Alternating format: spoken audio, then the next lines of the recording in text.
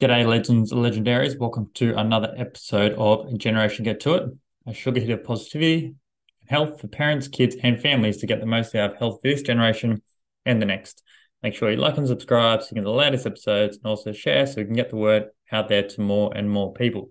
So today's episode is going to be focusing on something which is going to be very dynamic throughout the entire childhood and also into adulthood with your child and your family. Use it every single day, use it at work, use it at home. I'm sure there are many other different scenarios you're going to use it in, but you pretty much use it everywhere when you're dealing with other people. And that is the idea of collaboration or the concept of collaboration. So the reason I bring this up is because there is a growing research into this area about how important it is to be a collaborator rather than a dictator. You see, as your kids grow up and go through life, they obviously want certain things, and they obviously want certain things, well, and ask for it in a different attitude throughout their life. So when they're obviously very young and everything is very much needs to be immediate, when they're in their terrible twos and around these ages at the moment, I'm seeing it a lot with my 18-month-old niece, who when she sees something, she wants it. If you don't give it to her, she's going to absolutely scream her head off until until you give it to her, or you find a way to distract her, whatever comes first.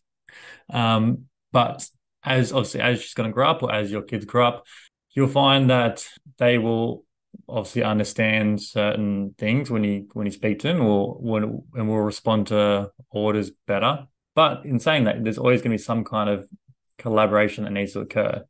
If you're going to control their life and tell them what they should be doing, what they shouldn't be doing, then they're not going to be able to kind of live a fulfilled and happy and independent life. But they're going to feel like they need to be spoon fed or so throughout their entire lifetime. So the growing body of research I was talking about is actually speaking about how kids at ages of 6 to 12 have really strong values, and a lot of these values are dictated by similar values that we have as adults. So obviously our perception of ourselves in the world.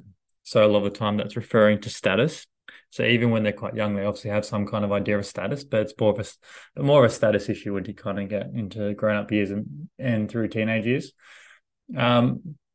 Also to have their values are much aligned around what they want to do and achieve in the world as well. So even at the early ages, still wanting to do important things. That's obviously like when you ask a kid what they want to do when they grow up, and they say things like, I want to be a doctor or an astronaut or something of really, really importance, high importance. And so it's important to understand that during these early ages, they have values. So we need to meet these values as well to surely reinforce them too.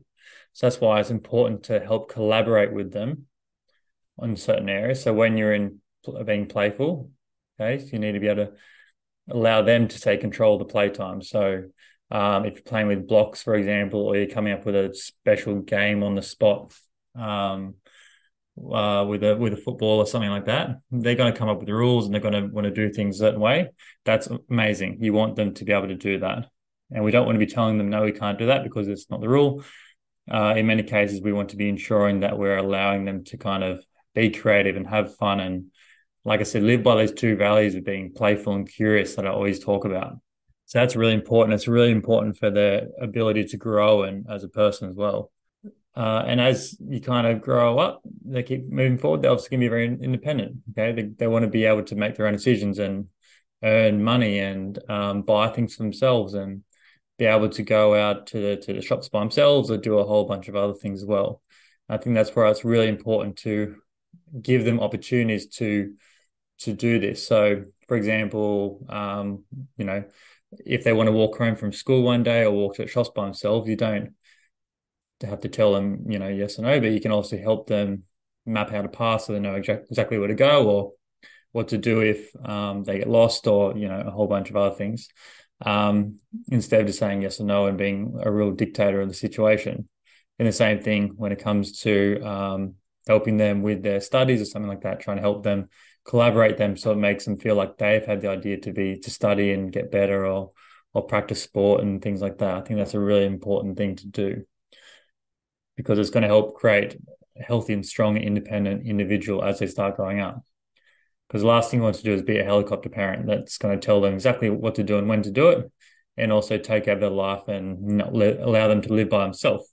Because at the end of the day, we want them to be purposeful. We want them to be out there and having fun and feeling like they're in control of their life, because it is their life and they need to be in control of it.